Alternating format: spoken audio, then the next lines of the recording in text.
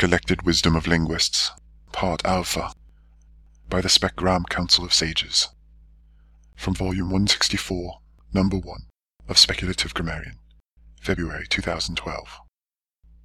The Collected Wisdom of Linguists, aphoristically conveyed from ancient sages, collected and presented for your edification by the Specgram Council of Sages, including Yoni Maho, Bill Spruill, Keith Slater, Danielle Mueller, David J. Peterson, and Trade Jones.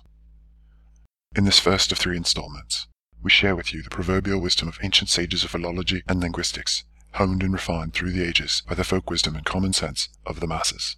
Should you sense a contradiction, recall also that proverbs run in pairs.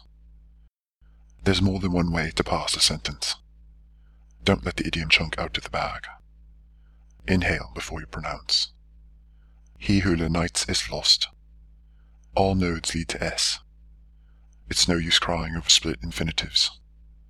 Practice what you parse. Don't throw the data out with the bad theory. It's better to have united and lost than never to have united at all. Love of morphology is the root of all evil. Don't put all your consonants in one syllable. Big grammar, big evil. A bad linguist blames his tongue. It's like the particle calling the adverb a fake part of speech. Don't bleed the rule that feeds you. Before criticizing someone, talk an hour in their dialect. Hit 2 vowels with one tongue. A verb is known by the complements it keeps. Don't bring data to a theory fight. All grammatical utterances must come to an end. Don't inflect a word until you say it. Between a tongue and a hard palate. Don't judge a word by its sounds.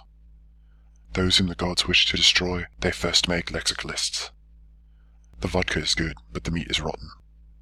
When a Cambridge analyzes the Chomskins do.